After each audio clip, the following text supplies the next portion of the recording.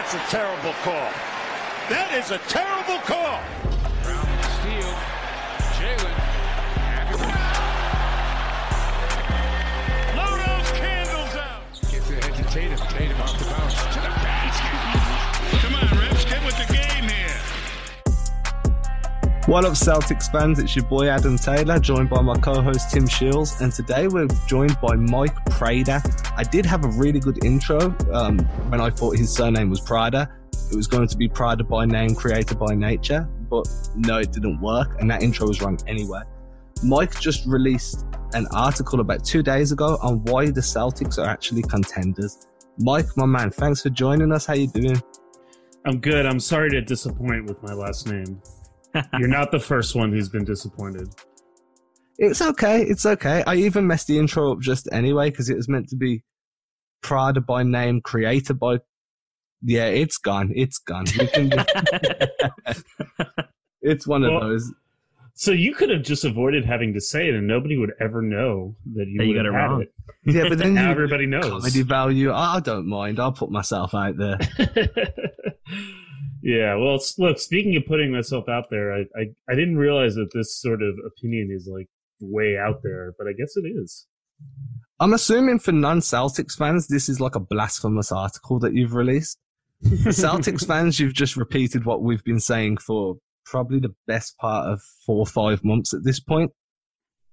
Yeah, I mean, it's funny you say that because coming into the year, I was actually quite skeptical of the Celtics. I thought Toronto was a much better team. But it's played out a little bit differently than I expected. Although Toronto is technically a better team, I think Boston is more equipped to win the title. I feel like they've got far more pieces that fit together better than some of the other teams that are considered air quotes contenders. What have you been seeing from the Celtics that really made you think, do you know what, these guys can actually contend? They're going to be there or thereabouts. I think part of it is, you start off with just the way they've played against good teams, the fundamentals they've had, the way they've kind of kept it moving, even when players have been out of the lineup.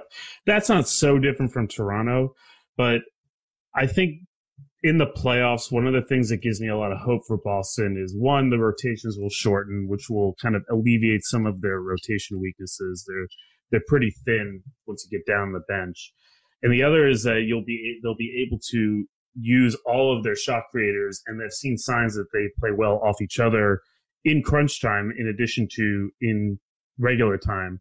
And I think that's really key. And then really the last piece for me was that the guy I was always sort of waiting on to see if he would take a leap forward is Jason Tatum. I thought he was always a really nice player, but I thought I've been pretty hard on him. I've been pretty critical of his inability to get to the basket in the past. I think his core strength really isn't that great, and so he often does settle for jump shots. Even though at the beginning of the year he was doing less dribbling and shooting more threes, I still didn't see a player that could get into the paint for tough hoops. And that's really changed over the last 15 games or so, maybe even longer depending on sort of how you look at it. And that's kind of what tipped me over the edge. Like, once you got to the point where you could see a world where Tatum could get to the basket, draw fouls, finish his layups, which have been a weakness his entire career, then they start to be more of a serious team. And that was kind of the last straw that I needed to see, because I liked kind of everything else I was seeing from the rest of the unit, from the best guys of the team. And then once Tatum has taken this leap forward, and I think it is a leap forward, I don't think it's just a shooting hot streak, that's really the last step for me. And that makes sense, too. I think once Tatum started to evolve into the player that we all hoped he would be, at least in terms of Boston fan perspective, he's kind of just been unstoppable. I was actually at that Clippers game, which was one of the most electric games I've been to by far, so far for me. But my big question is in terms of the East, beyond, of course, the obvious in Milwaukee, who do you worry about from a Boston Celtics perspective in terms of the playoffs? Like, who do you guys think is a bad matchup for the Celtics? Or who do I think? I mean, I think it's fairly clear you wouldn't want to see the 76ers, even with as much drama as they're having. There are clear matchup disadvantages there. They have Embiid. I'm a fan of Daniel Tice, and I think Enes Kanter's been very good this year, but that's clearly their most difficult matchup with Embiid. And then also the 76ers' ability to switch 1 through 4 on the perimeter is really a big challenge for a Boston team that kind of can hunt down the bad matchup in a lot of different ways. So I think that's the toughest matchup for sure. And I think a Toronto series would be really fascinating. It'd be a really tight one. But I like Boston against most other teams. I mean, Milwaukee obviously is the big dog and the favorite. I'd like to see a little bit more. I feel like neither regular season game has given us a whole lot of clarity in that matchup. There was that one game that Boston won early in the year when Milwaukee was sort of still finding itself. And then there was that game where Milwaukee shot the lights out for 2.5 quarters and then nearly blew the lead. So I think it's tough to see that matchup. But outside of Philly, I think Boston should feel pretty good about who going against anybody else. So one of the big worries that I have personally is teams like the Pacers and the Heat, where they're going to be coming into a series with a chip on their shoulder. The Pacers worry me more just because I value Malcolm Brogdon quite highly. And then Victor Oladipo, Sabonis, and Miles Turner create quite a nice quartet for them. So that does worry me if they were to be in like the 3rd seed, which is possible with the way Toronto are playing. If they did come across the Pacers, do you feel like there's enough tools in the bag for that matchup to be favorable towards Boston? I think Boston's pretty clearly a better team. I think, there's some ways that Indiana could give them trouble, but I mean, Boston beat Indiana fairly handily in the playoffs last year. I know all those games were tight, but Boston had all the answers. And Boston's a lot better, I think, than they were last year. And I'm not sure Indiana is significantly better. I guess they have more scoring options. Early on, Oladipo has not fit in particularly well yet. I mean, I think there's still time for him to do so, but I'm not sure that I think there may not be enough time for them to get Brogdon and Oladipo working together perfectly at the same time, while also having Turner and Sabonis working together properly at the same time. And while I think Indiana's defense is quite strong, again, Boston's really good at targeting a weak matchup and going at it. And I think there are some questions about how some of those Pacers players defend one-on-one in the playoffs, even if they've done a good job in the regular season. And, really, I think the biggest advantage Indiana has is that unit that they have with Sabonis playing the 5 and a bunch of bench players against Boston's lack of depth. But in the playoffs, I think that advantage will go away. So, I mean, it's right to be concerned about all these teams because they're all pretty good, but I don't see Indiana winning 4 out of 7 against Boston. And I really don't see Miami doing that either, because I actually think Miami's a pretty good matchup for Boston, because Miami's got some minus defenders that you can go at. I mean, Duncan Robinson, they attacked him ruthlessly the last time they played. He's a great shooter, but they can really go at him the same way they used to do with J.J. Redick when he was on Philly. And I think Boston's got a lot of options to stop Jimmy Butler. I think they can put a handle on Adebayo. I think that's a good matchup for Boston. I think, again, the one that it would scare me is still Philly. I think there's reason to be scared of Philly in some ways, especially in the way that they matched up with them so far this season. I think Philly's the one team that's kind of had Boston's number, and they're not going to face off, I think, for the rest of the season. Now they've wrapped up the season series, and Philly took that 3-1. Outside of just the concern with Philly, you were talking about the shortening of the rotations. How many men do you think that's going to be? Do you think it's going to be like an 8-man rotation or a 9-man rotation? And who do you think is going to be the key rotation pieces coming off the bench? Yeah, I mean, you've got, the 5 starters, assuming they're all healthy. Smart is obviously going to play a ton. He's essentially the 6th starter. And then Kanter's going to be there, play some minutes as sort of the foil to Tice. And I think you really are looking at one more guy that's going to be a part of that rotation. I think right off the bat, it'll probably be Brad Wanamaker, and he's been a key part of the rotation so far. And then it's just sort of, can they get something out of one other guy every so often? I know Grant Williams has played a lot recently. I would be worried about him in a playoff series where they're just going to dare him to shoot. So that might be a concern. But they have a few other guys that if one of them pops in a given game, you put them in the rotation. But I think Boston's best chance is if they tighten that thing up to really 8 players. And then they use some of their shot creators to sort of buttress up some of these bench units. I think that's the one thing that plays into Boston's favor. By having, wings that you can play in multiple lineups, you can still switch Hayward over to your bench unit with Marcus Smart, Or you can have Jaylen Brown and Jason Tatum and Hayward be out there at the same time while you let Kemba get some rest on the bench. So the fact that they're able to stagger all these guys helps mask some of their inefficiencies with their bench unit too.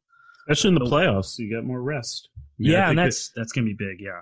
It's a big help for them. I think you look at a team like Toronto. Toronto is a terrific team, and they have just so many different options.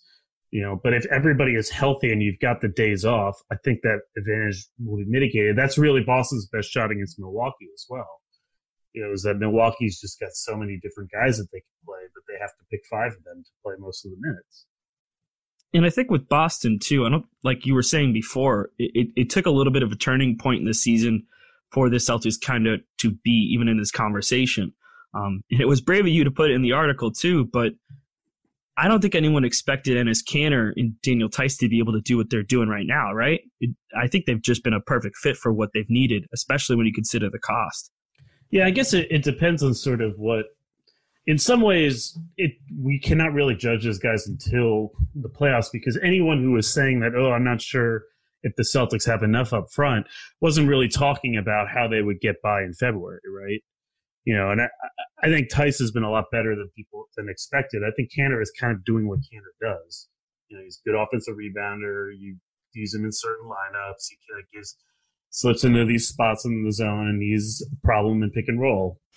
That's no different than the Kanter that made the Western Conference Finals for Portland last year. With Tice, I think he's shown a little bit more skill game than he had, but I think he's always had some of these sort of skills that add up to something more: the screening, the defensive positioning, and all that. Really, the question is, will it be fine in May and June? And the way I look at it, I think that question is a little overstated outside of Philly. It's not like they're going. There is the matchup with the Greek Freak, and you need all these guys kind of flooding the rim. But Boston's made up for. I think one of the things that's sort of an interesting macro trend in the NBA is this idea of how do you actually rim protect? How do you actually protect the paint? It's not necessarily the tall guy who's blocking off the rim. You look at a team like Milwaukee, they've got tall guys, but they really collectively protect the paint, and it sort of reflects in their numbers. You look at, Houston's going small with their small ball stuff, but you look at Toronto in the way that they swarm and then close out. That's their way of protecting the paint. I'm not sure you really need this really super tall guy, even against the best rim drivers. Boston's pretty big on the wings too, so I think that they'll be okay, and they can. I don't think their lack of having that one towering rim protector, or that they clearly don't need an interior scorer. They've got plenty of scoring, and I don't think that interior defender is super significant when they can all collectively do it in the playoffs. But time will tell. Maybe the playoffs really are a little bit different, and maybe they get Philly and they really struggle with that matchup. It's tough to say. So, I don't know who was supposed to be surprised by how Boston centers were playing. They're kind of doing the job, which is what I think most people thought would happen. I'm a little surprised they miss Al Horford as little as they do, but I think they've made up for that because they have more offensive talent around Al Horford. We have a different Hayward this year. We have a more egalitarian system than they had last year. And then another key point in the article, which was actually one of the primary parts of the article, I think it was where you put the most actual text and videos into it, is the way Kemba Walker's operated and provided the Celtics with multiple different ways to attack the game, mainly with his pick and roll play, and then utilizing the other guys such as Brown and Hayward as off-ball role men in effect. How do you see that working in the playoffs? Because Kemba has always been a predominantly pick and roll sort of point guard, and you've kind of really pinpointed that as one aspect in which really elevates the Celtics offense into this juggernaut of a team to try and defend. So I'm just keen to get your train of thought with that, because I agree completely, but it's always good to hear somebody else's opinion. It'll be interesting in the playoffs because it's maybe not the most politically correct thing to say, but Kemba Walker's short. He's small, and size matters. So it'll be interesting to see if those traps that he gets on the pick and roll in the playoffs are more difficult to deal with. He hasn't really been there. He's been there only a couple times, and short first round series. He had, I think, one great playoff game against Miami years ago. But what's nice though is that one, they are sort of running him around. I think if you look at like sort of his actual pick and roll statistics, he's running still quite a bit of it. He's almost running as much as Kyrie did, if not more. But there are different types of pick and rolls. There's sort of give the ball up, get it back type of stuff. There are these dribble handoffs on the move. There are these transition sequences. I think the hope would be that between all that moving around and the emergence of Tatum so that Kemba doesn't have to basically be what he was for Team USA, where he was the primary scorer, that will mitigate some of the challenges of Kemba's height. It'll be interesting to see how it plays out in the playoffs, but certainly in the regular season, that's sort of how it's worked. And I think it's been really effective at making life easier. Maybe not as much for Tatum, because I think Tatum has really developed his game, his off the dribble game, but certainly I think for Brown and Hayward. And Hayward, I think when they're in the game together, those two guys can kind of attack off something that Kemba is creating with his movement in a way that I think in theory would have worked with Kyrie Irving, but didn't quite work in practice. So Kemba's running just shy of 50% of his entire offensive possessions as a ball handler in the pick and roll. Synergy has him at 48.7% to be precise. I've just pulled that up. The one thing I wrote about recently, which kind of piggybacks off this discussion anyway, is how they're using guys such as Brown, Hayward, and predominantly Daniel Tice in slip screens. So they'll be set. Kemba will be doing like a hard stagger, and then he'll divert and run guys straight into the screen, at which point the screener will slip and get that easy lane to the basket. And that's been cash all year. I don't know whether they'll be able to maintain that once teams are actually scheming for them and they're in game 3 of a series. But those options that he is giving them and the amount of ball handling on the team that can bail Kemba out if he does get trapped does give them some certainly more offensive weapons. The only thing that does worry me is the Celtics this year, and the same as last year, have been prone that when they're down, they just start jacking up threes to try and get back in the game. That is the only negative thing that worries me. If they do find themselves down early, that it's going to be the Marcus Smart show jacking from deep, or it's going to be just try and shoot yourself back in instead of, as Brad likes to put it, hitting singles. Does that concern you at all? I mean, I think the 3-point shooting is sort of like the barometer of the whole team. I mean, at the beginning of the season, I remember thinking after I was watching them, and I think Celtics fans weren't too thrilled with the way I put it, but it felt like they would just have their offense would just sort of create all these off the dribble threes. They would just not have a lot of drives to the basket regardless. It's just you look at the skill set of the players, and it would just sort of be like some nights they hit them, some nights they don't, and it would be very inconsistent. And I think you're saying also that would happen within a game, and I think that's true. I think back to the season opener against Philly, and I just remember thinking to myself, like, man, if this is all that Boston's creating, it's just like high screen Kemba Walker pull-up 3, like why? That's just Kyrie Irving ball times 4. But I don't think it's really played out that way, in large part because Kemba, even though he is a high pick-and-roll player, there's a lot less of like kind of he's getting the ball and everybody's standing and watching him, and he's kind of coming off even like those really high screens. They do a really good job of, I mean, the slip screen stuff you talk about is sort of the effect, I think, of Walker being able to kind of catch the ball, give it up, and get it back on the move. So he's already a step ahead of the defender, so that slip will then be open. It will be interesting to see how they script that in the playoff series where you're able to hold and clutch and grab a little bit more. And that's, I think, you're right. That's going to be an interesting challenge. But to some degree, the 3-point shot is just sort of the bug in the future of the team. That's why I think it's really important that Tatum is starting to get to the free throw line, because that's the obvious antidote to that stuff. You can run around and shoot off the dribble threes when they're open after you've gotten the step. But if you can do that and catch the ball and drive and finish, that gives you another dimension. That's where Tatum, I think, his emergence is really important to maintain. Speaking of other dimensions, too, with Robert Williams slated to come back soon, what kind of impact do you expect from him? I know he's missed a lot of time, but I feel like he adds a different kind of dimension to this team in terms of how they run defensively, and he's a big that can go up and down the floor. I know he's got a lot of mental mistakes just because he is a younger player, but I feel like he's coming back with the right attitude.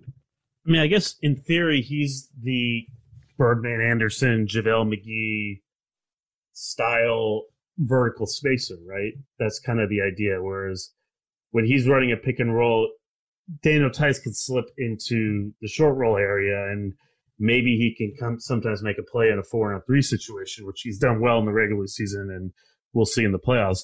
But Williams, when he slips, I mean, that's a lob. That's what Eric Spoelstra loves to call vertical spacing. That's the theory. You know, he's never really done it over an extended stretch, so it's hard to say what the expectations are and whether you're going to get that from him. But you look at some of these examples of, like I mentioned, you know, Birdman and JaVale with the Warriors. I mean, these are not guys that played every game significantly. These are not guys that got consistent minutes in the playoffs, but these are players that had moments. You know, we talk a little bit about the depth of the team, and you really kind of need that one guy from deep in the rotation to give you a moment. You know, Robert Williams is one of those players that can do that. I mean, outside of that, I don't think it's like necessarily worth expecting him to nail down an everyday rotation spot, because his skill set sort of is a very specialized type of thing. I mean, Brandon Wright is another guy the Celtics had for a time that was this type of player. You know, it's just hard to know what it's going to be like because he's been out for so long and he has such little experience. But there were definitely, I mean, I don't think you would want to count on him much against Milwaukee. But against a team like Toronto that really floods the basket collectively, that really sucks in, his dive ability might be really valuable. The one part of the article that I really liked, and I was keen to make sure we touched on this. Just one? Oh, man. Oh. No, this was the one that stuck out to me just because of the way you worded the subheading, and I liked it, was the chaos sequences. Yeah. And I like the title. I like the way you described it. So when you're looking at these air quotes chaos sequences, and you've obviously pointed out that teams like Toronto are really good at handling and coming out on top in those. Milwaukee are quite good too. How do you see Boston utilizing that during the earliest playoff sequences? Because they do have these hustle guys that once the game does, as you really eloquently put it, was chaotic, and it does become a series of chaotic events. We could write a book about this and get a Netflix deal. Please, let's do it. A series of unfortunate chaotic events. That's not a ripper. You know, it's funny, like, this I think is where the new modern NBA has kind of taken hold, and I don't think it's really gotten enough attention. Where, you know, are you a soccer fan? Are you guys soccer fans? No, but I live in a country that's rife with them, so I'll get I like Liverpool. You like Liverpool, okay. Yeah. So you like the team that stole my favorite team's best players, okay. Oh. Southampton. But anyway, in soccer, you know, they have this phrase that's called this is in the run of play, or against the run of play, right? Basically what it refers to is sort of the game is happening and it's in transition, and it sort of separates out from dead ball sequences, right? Like free kicks or penalty kicks. Now, basketball is sort of always, maybe 20 years ago, basketball was very much a dead ball type of sport. It was a very half-court oriented game. But one of the things that's really changed over the last 2 or 3 years, even more so than the three-point revolution, is really the speed revolution. So now, any time that you miss a shot, it's potential for this early offense where you're not even really scripting what's going on. You're playing off feel, you're playing off instinct, you're playing off spacing and attack. And I think that it started with, I would say, it started with the Warriors, and it continued. I thought Toronto was just brilliant at this last year. When you missed shots, they made you pay, not necessarily in fast breaks only, but also in how those missed shots created floor balance sequences that they could take advantage of with really creative play that was not really scripted. And so to me now, I look at every team and I say, okay, what happens? How do you do on those sort of sequences where it goes from one end to the other? Because those are really important to maximize. And I think Boston, this is really where Jaylen Brown I mean, we've talked about Smart just because of his ability to sort of create those sort of sequences on defense. But I think Jaylen Brown is a really important key. Last year, I think they started to develop this element of his game, but they've really kicked it up another level this year. When there's a defensive rebound transition, they're pitching it ahead to him, and he's making a play. They're not scripting it. He's making a play. He's trying to get to the basket. He's sort of getting all the way there and then reverse pivoting and kind of finishing that way. So he basically takes all these sequences and he turns them into like sort of what I vaguely call +4s or +5s, because you're missing on one end and he's scoring on the other end. So they become big momentum plays that build on each other. So I think any team has got to be good at that stuff. And Boston's best chance of being good at that stuff is Jaylen Brown's development. And like I said in the piece, third in the league in fast break points per 100 possessions, at least as of the All-Star game. This is a guy that when you miss and you pitch the ball ahead to him, he can create something that gets not just himself a shot and not just a fast break, but he can kind of spin this advantage and take advantage, this disadvantaged situation for the opponent and take advantage of it. And I think it's really important when you get, I actually think these are more important in the playoffs than they used to be. So again, in that Toronto sort of just, this is their whole scoring shtick. Like this is how they play. They don't really have Boston's ability to score in half court situations, I don't think. They don't have the same creation, but they make up for it because they just are so good in these chaos situations. And so if you're going to beat them or if you're going to beat any team, Milwaukee with Giannis is another example. If you miss, I mean, he's basically driving down your throat no matter what.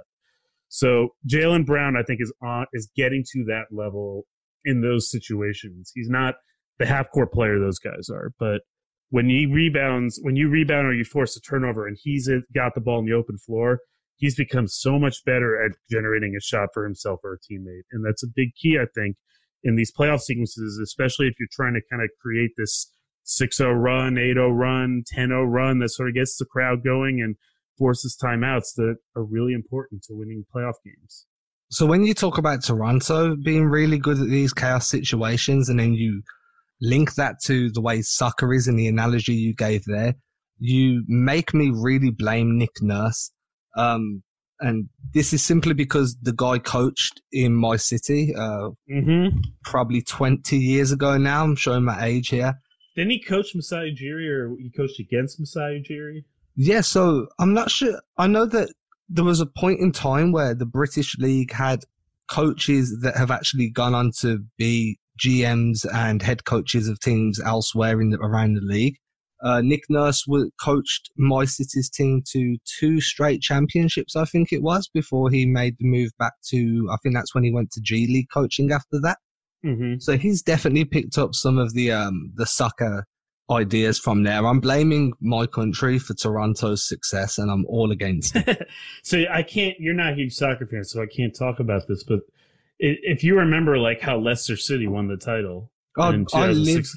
I live around thousands of soccer fans. I remember Leicester winning. It was all that was in the news. Yeah, so you remember how they did it is that they basically played this low block, they forced crosses, and then they just beat you in transition. They didn't actually create all that much themselves, right? They just made you come to them, and then they beat you when you came too far to them. I think that's sort of how Toronto plays in a lot of ways. If you look at the way they defend, they pack it in, they force a lot of 3-point attempts, and then they kill you on the break within those threes. There's a lot of similarities. And I think Boston has some of that too with Brown. The soccer analogy that was used for how Leicester won was parking the bus and then braking. Right, exactly, yeah. I would not call it parking the bus because that sounds so pejorative, and I know soccer, it isn't soccer, but that's the idea is basically we don't have a lot of – we're gonna keep a narrow shape. You're going to cross to our Titanic center backs who can't move, right? This is how I read it. And then we're going to take our skill players and just beat you in on-man rushes. We're not going to have Riyad Mahrez try to break down your defense. We're going to do it. You're going to let you do it for us, you know? Yeah, and then let Mahrez just sprint the entire length of the pitch and pass it to Vardy. Mahrez and Vardy sprinting behind and all that. It's very similar to how Toronto, I think, generates its offense. And one of the advantages I think Boston has over Toronto is that Boston has some capability of doing that as well. but they also, I think, are more able to, in soccer parlance, break down a set defense or a low block. And we'll see if Toronto can. I think last year they could with Kawhi Leonard. I'm not sure they can this year. Okay, so the last question we have for you before we wrap this up, and I feel like this has been a great episode, so thank you very much. We'll say that now. Me too. Thank you. Is if you had to go over-under, and I'm going to shoot some teams out here, and then just over-under on the Celtics coming out of that series. So we'll start nice and easy with Miami. Like, you're saying, like, sort of what are the chances Boston wins that series? Yeah, so you could just say win or lose if it's easier. I think they would be pretty solidly 66, 2-1, 3-1 favorites in that series. And then against Indiana? Probably at least 3-1, if not more. Against Philly? That would probably be closer to a toss-up. I might even give Philly a 55-45 edge. Toronto? I'd probably 60-40 Boston. And then the big dogs, the Milwaukee Bucks. I think Boston would have maybe a 30-35 puncher's chance, maybe a little bit more. And then should they get that puncher's chance and they pull a Deontay Wilder and end up in the final against the Clippers? They played two really good games this year. Two really interesting games, right? I mean, they had the November game went to overtime, and then, of course, or I thought the game they played the other night was the best game I've seen this year. It's very hard to tell what the Clippers' level is because Paul George has not played. So I probably would still only give Boston about a 20-25% chance. But the Clippers are a real interesting black box. And one of the things that is true about the Clippers, if they play Lou Williams down the stretch, is Boston is going to go at him. That's what they did in that game. They went right at him, and it helped that there was no Paul George, so they were down one of their potentially great defenders. But that is a matchup. I think Boston is a pretty good matchup for the Clippers. Or the Clippers, there are ways that Boston could go at them. You know, and I'm not sure Tatum could win a shooting battle against Kawhi Leonard in the playoff series, but yeah, I guess 20-25%. Let's go with that. And then against the worst team that could ever be classed as better than Boston, the Lakers. Well, they're playing again soon, right? They're playing Sunday? Sunday, yeah. And Kemba Walker's injury, though, might keep him out of that one. They're saying he's still possible for it, but the fact that he's got to get his knee drained is not great. He also got a shot in it. And on top of that, he went past his minutes restriction. Thanks, Nick Nurse. Yeah. Nick Nurse very clever with that, putting him in the All-Star game. Yeah, that's a big concern. I mean, that's a lingering injury. That would make me worried. At full strength, though, I think it would be about a toss-up. When you look at the net ratings, they're basically about the same. I mean, I know the Lakers have a much better record, but I mean, you look at how they played against good teams and what their point differentials are, they're pretty much the same. So I think it would be a toss-up. From my personal opinion, Sunday is a glorious day because the game's on at 8:30 p.m. my time. Yes. So right. That is a glorious day. That's where I put my Celtics jersey on. I get beer and I get pretzels and I live like an American for 2 hours. Who do you have on your Celtics jersey? It depends. I've got the throwback hardwood classic Bill Russell. I've got the Rondo and I've got the Tatum. So it depends which one I pull out of the closet first. Probably not the Rondo, right? No, it's going to be the Russell. I usually lean towards Bill Russell. I like that hardwood classic. Yeah. I mean, I don't know, unless you want to sort of make a point about Rondo on the Lakers.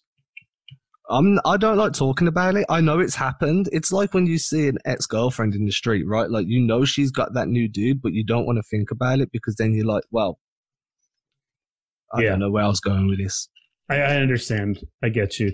You can take solace in the fact that Rondo may be the best chance. Rondo as a sleeper agent may be the best chance to derail the Lakers. With the way it's working well so far with Al. There you go. I like that shade. That was good shade. Thank you. You're welcome. Very top form. So, Mike, thank you for joining us, man. It's been really fun. I've enjoyed this. Yeah, thanks for having me. Yeah, thank you. I am curious. Are you a Celtics fan?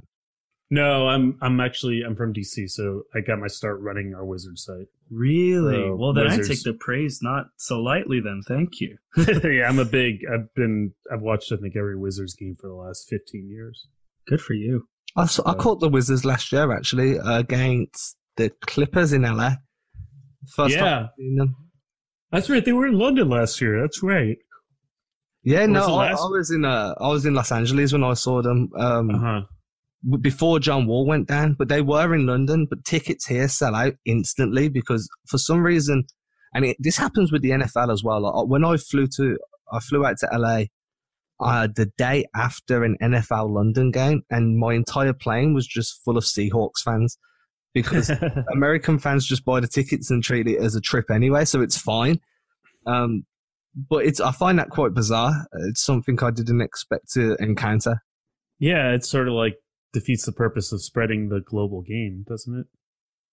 It does. It also made my flight there a lot cheaper because it was full, so I was absolutely fine with it. Was it more fun? I feel like it'd be really rowdy. It was actually quite quiet because everybody had been drinking the night before during the game, so everybody was just... That's no fun. And it was like a 12-hour They're sleeping flight, off their hangover. I got it. Yeah, and it's a 12-hour flight. People just don't want to talk. Yeah. Well, listen, thanks for having me on. But yeah, no, Wizards guy. That's how I got my start in this profession and with the SB Nation.